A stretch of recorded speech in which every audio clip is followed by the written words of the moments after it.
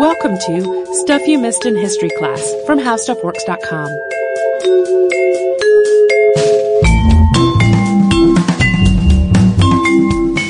Hello and welcome to the podcast. I'm Holly Fry. And I'm Tracy B. Wilson. And back when we did our episode on Lucille Ball, which as listeners may recall was a sponsored episode brought to you by CNN, on the short list of comedians that we proposed for that episode was Abbott and Costello.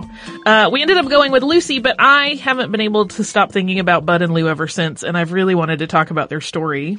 Yeah, we were not kidding when we were like, here is our giant list of people in comedy history we would love to talk about. I have a long list of comedy people I would like to talk about. So these were two men who really defined in many ways the comedy duo. They weren't the first, nor were they the last, but they were really a pretty significant pair in terms of entertainment. And their work is quoted literally all the time, sometimes by people who know the lines but could not tell you where they came from.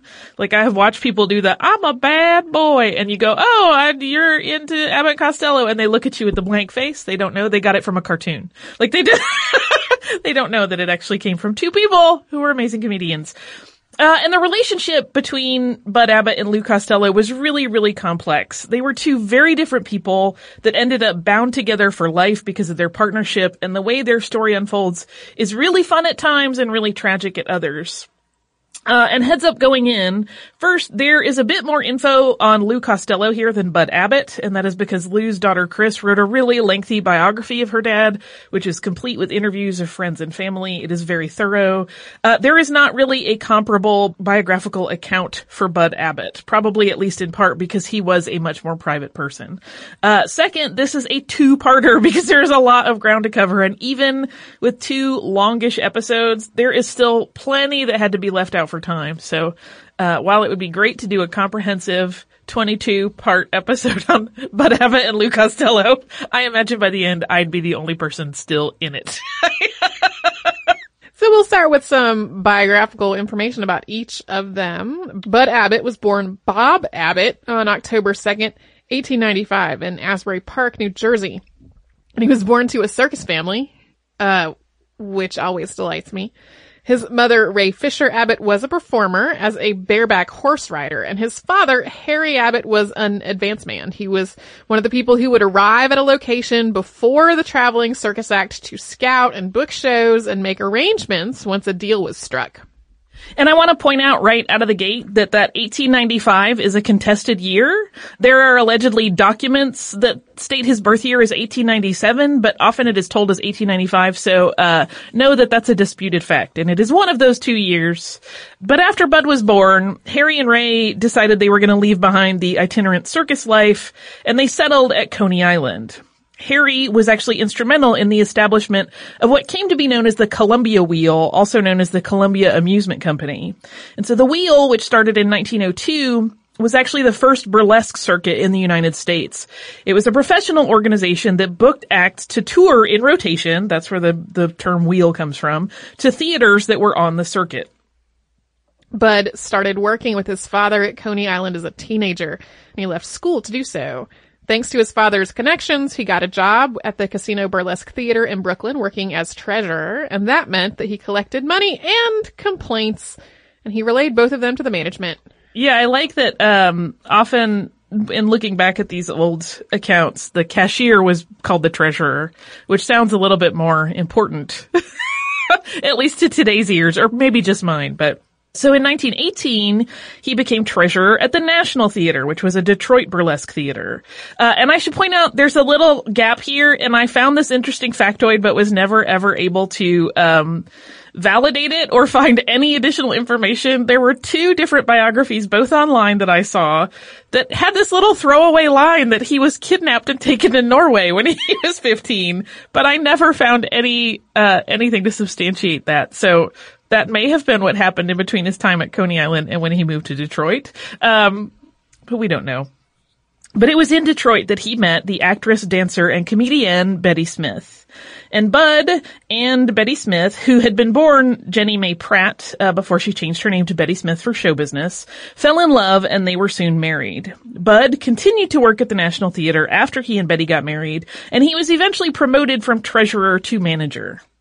In 1924, his work at National included a new role, straight man. Betty had noticed that Bud would watch the show from the wings. When he eventually confessed to her that he'd like to try out the stage for himself, she encouraged him to do so.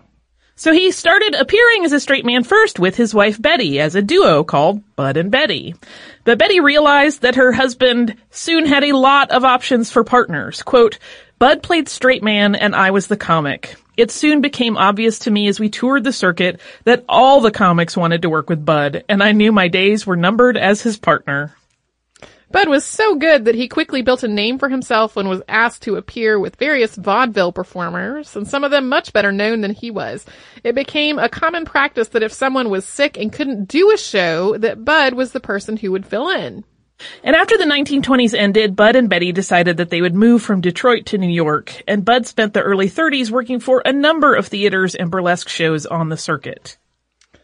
Now we'll move over to the young life of Lou Costello, who was born Louis Francis Costello in Paterson, New Jersey, to his parents Sebastian and Helen Costello on March 6th of 1906. He was the second of 3 children. His brother Anthony was 3 years older, and his sister Marie Catherine was 6 years younger.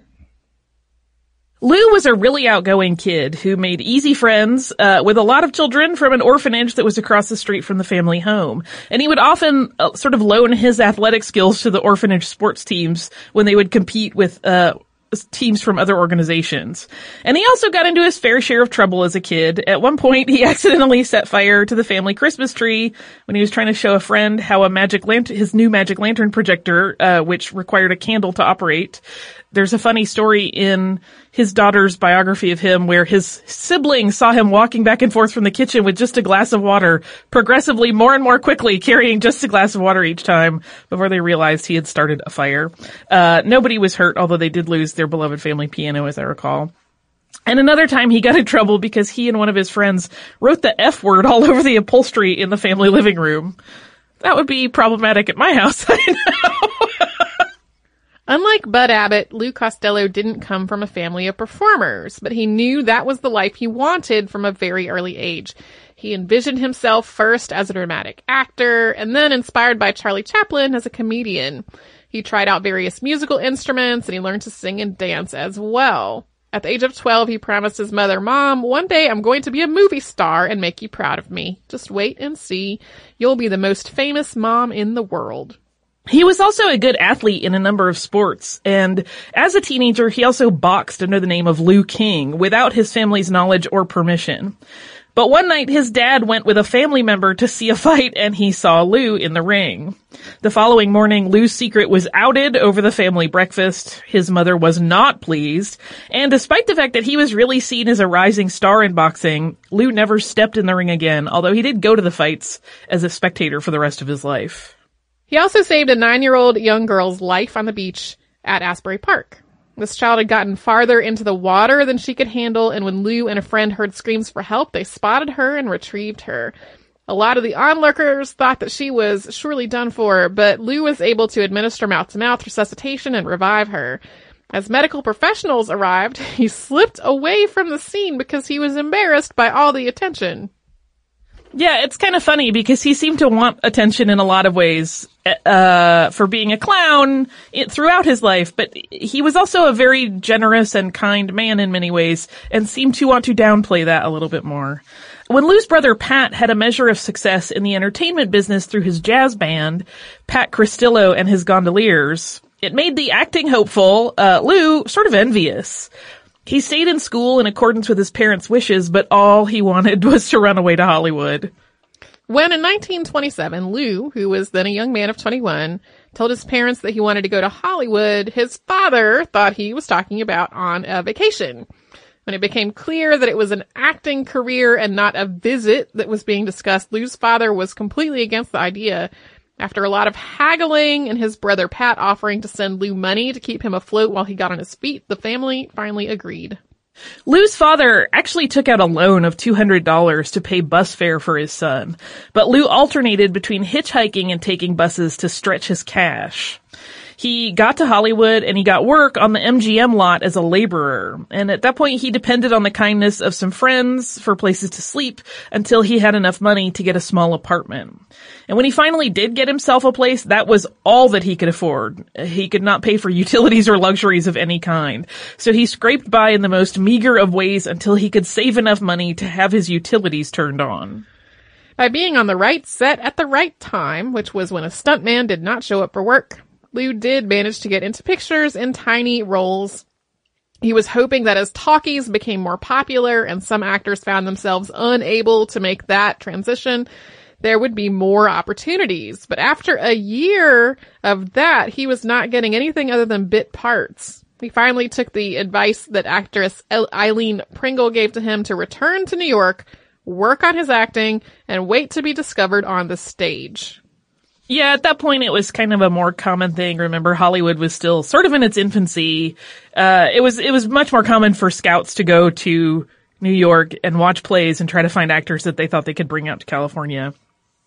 But Lew never made it to New York. He only got as far as St. Joseph, Missouri before he ran out of money. And he ended up working there as a comic in a burlesque theater for a year, making $16 a week, before a dispute over a requested raise finally reignited his desire to get back to the New York, New Jersey area. And it was during this period that he transitioned to the last name of Costello from Costello, which his brother Pat had already done. After a vaudeville producer saw Lew performing his comedy act in a bar in Paterson, he offered him a job as a comic at the Orpheum Theater. After that show wrapped, Costello moved on to working at a theater in Passaic, New Jersey, that showed movies and then had comics perform in between the features. He teamed up in his first comedy duo with a longtime friend named Al Williams, but the partnership came to an abrupt end when Williams died of a heart attack after only a few shows together. And Lew continued to work as a comedian, and it was while he was trying to make a name for himself as a comic in New York that he met a chorus girl named Ann Battler, originally from Providence, Rhode Island. Costello eventually won over the young woman. She wasn't interested in him at first, but he was wild about her. And after a brief courtship, the two were married on January 30th of 1934. And they both continued to work in burlesque shows together until Anne actually broke her neck in a car accident that was caused when Lew fell asleep driving them both home from a late show. She recovered, but her dancing career was over. While the Costellos were expecting their first child, Patricia, who was born on September 28th, 1936, Lew's career changed forever, and we will talk about that after a quick word from a sponsor.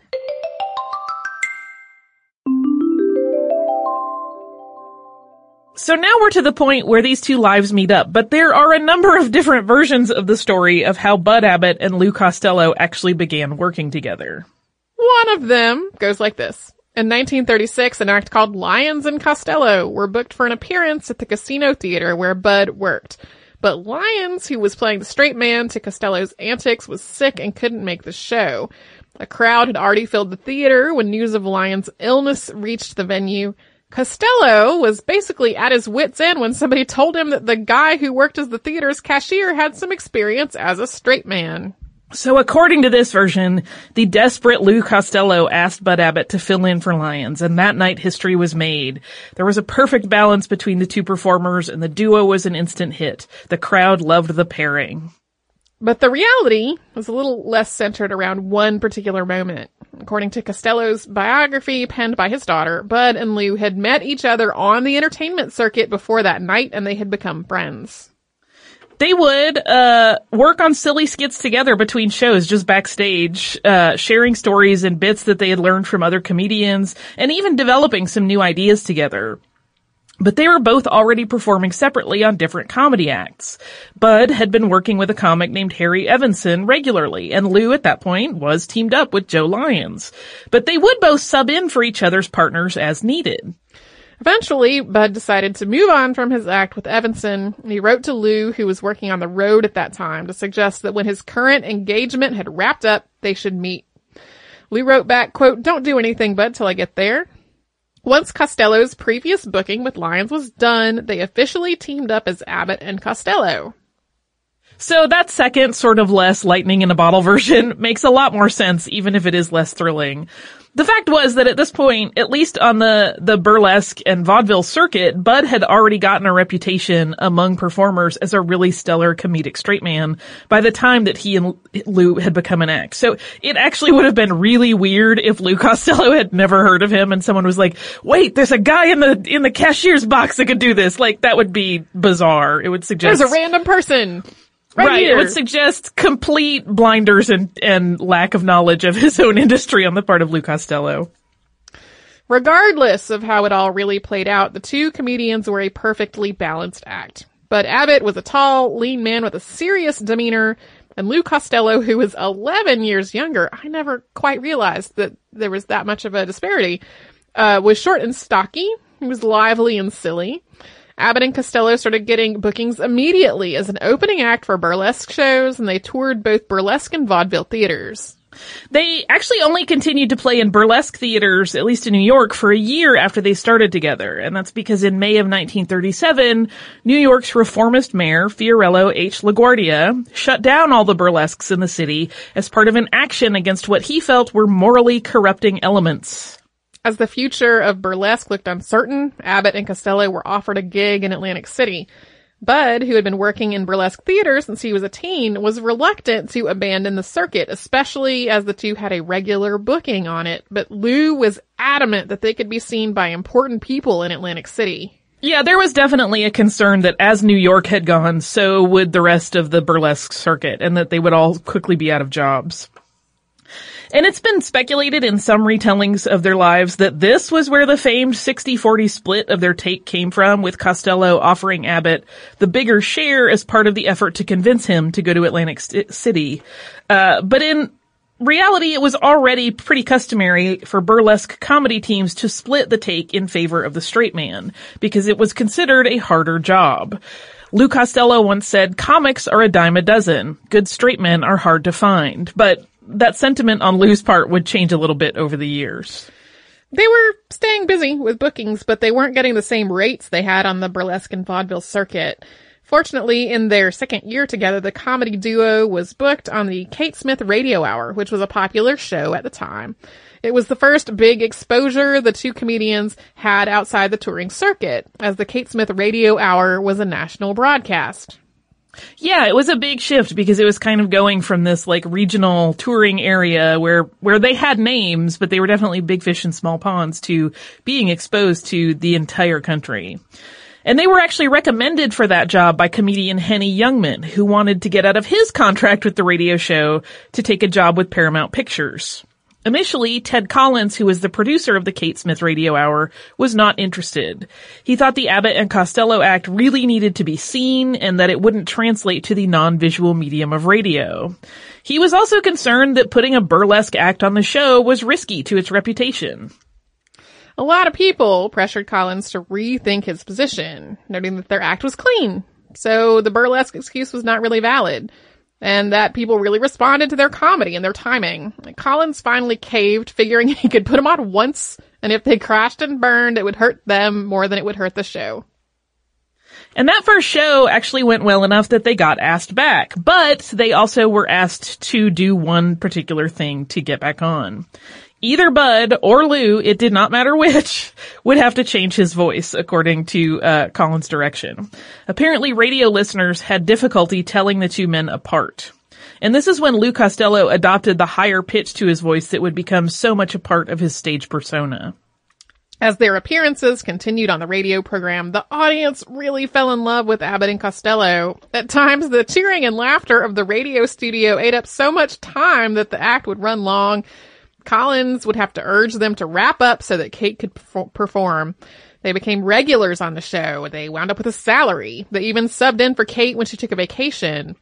Perhaps most important to the producers, they helped propel the Kate Smith Hour, which aired on CBS, to the #1 position in its time slot, which was no small achievement. They had always before that point fallen behind Rudy Valley on NBC. And in the midst of this early blossoming of Abbott and Costello's career in radio, Lou and his wife Ann welcomed their second child, Carol, on December 23rd of 1938. We'll talk about their most famous sketch, but we have to do a quick sponsor break before we do.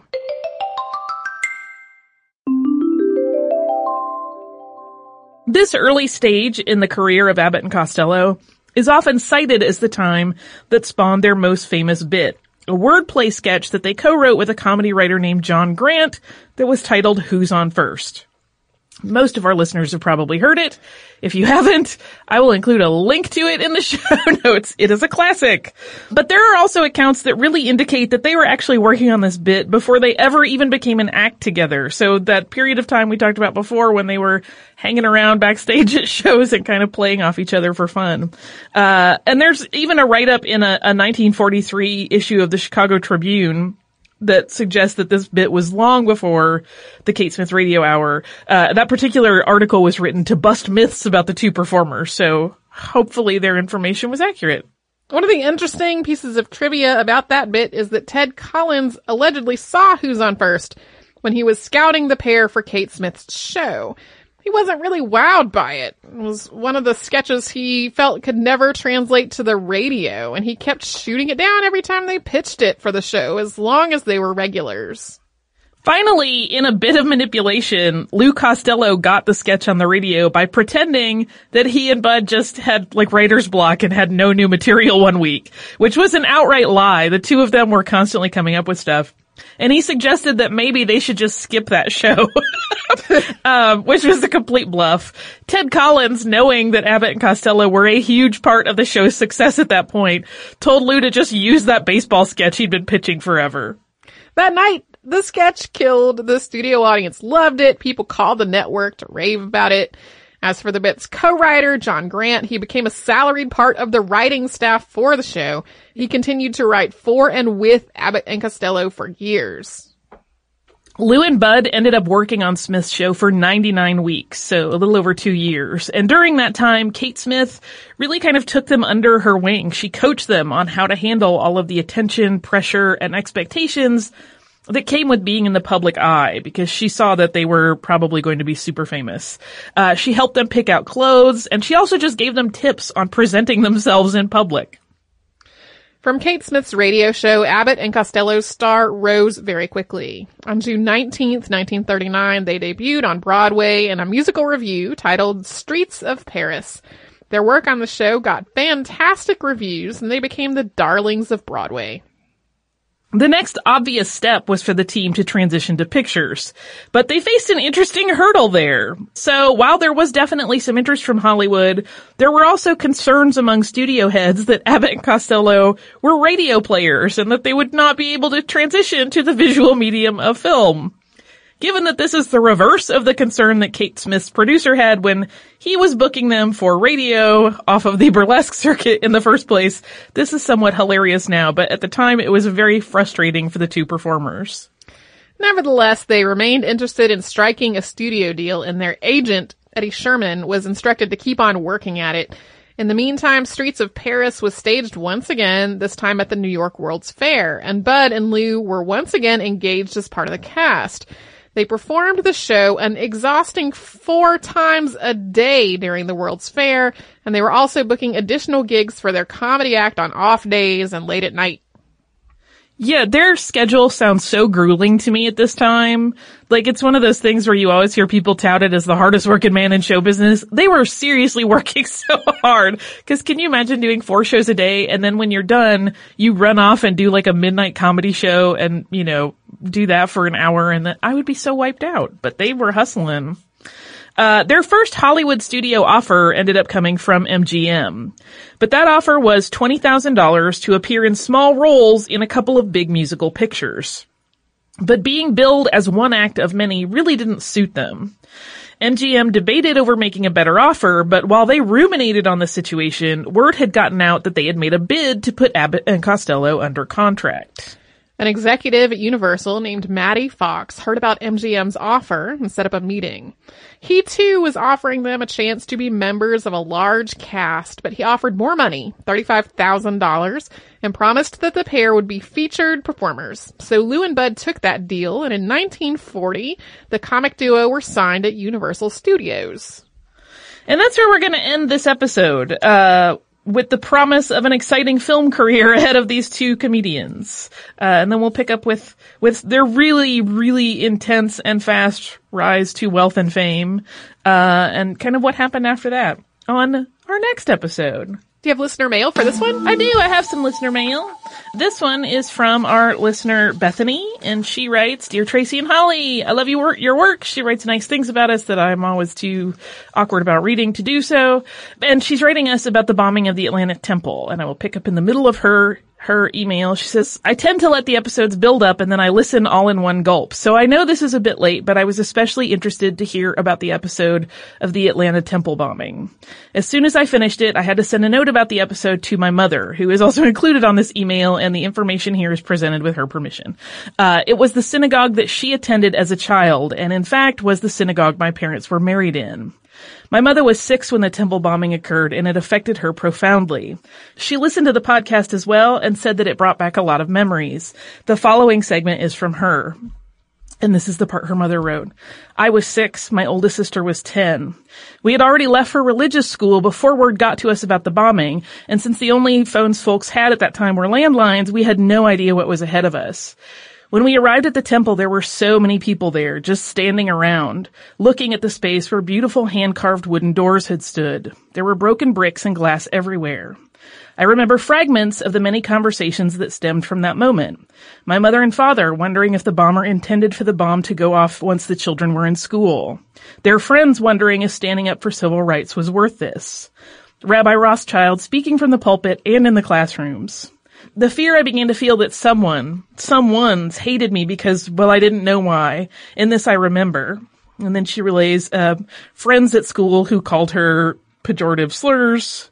My mother also remembered that Jews weren't allowed in the public pool or allowed to join the Girl Scouts. She wrote, so many people speak wistfully of the past, how lovely it was, how civilized, how moral. I'm glad the past is the past, and I wish it was dead, but it's not. She then wrote something that Jews say frequently whenever we talk about slavery, oppression, and especially when we talk about the Holocaust. In ceremonies such as those surrounding Passover and on Yom HaShoah, we retell what happened, and then we say never again. My mother wrote never again, never again. Not for my children, not for African Americans, Hispanics, Asians, LGBTQ, women, anyone, anywhere made to feel small and ugly and less than. Then Bethany writes, thank you again. And I hope that the podcast taught a lot of people about the bombing and why it happened. And then she gives us permission to read this. I'm totally choked up. It's so sweet that she shared this with us.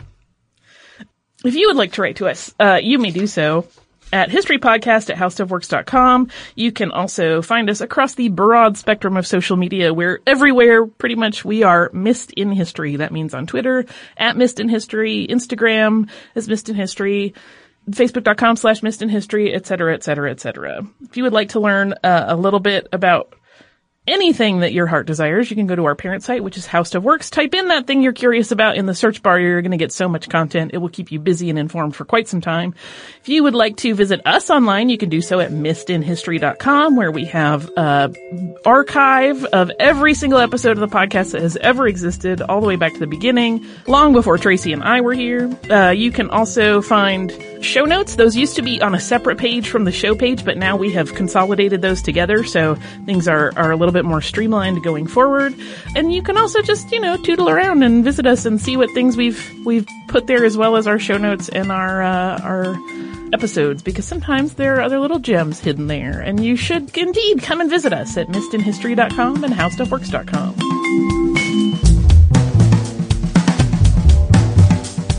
For more on this and thousands of other topics, visit howstuffworks.com.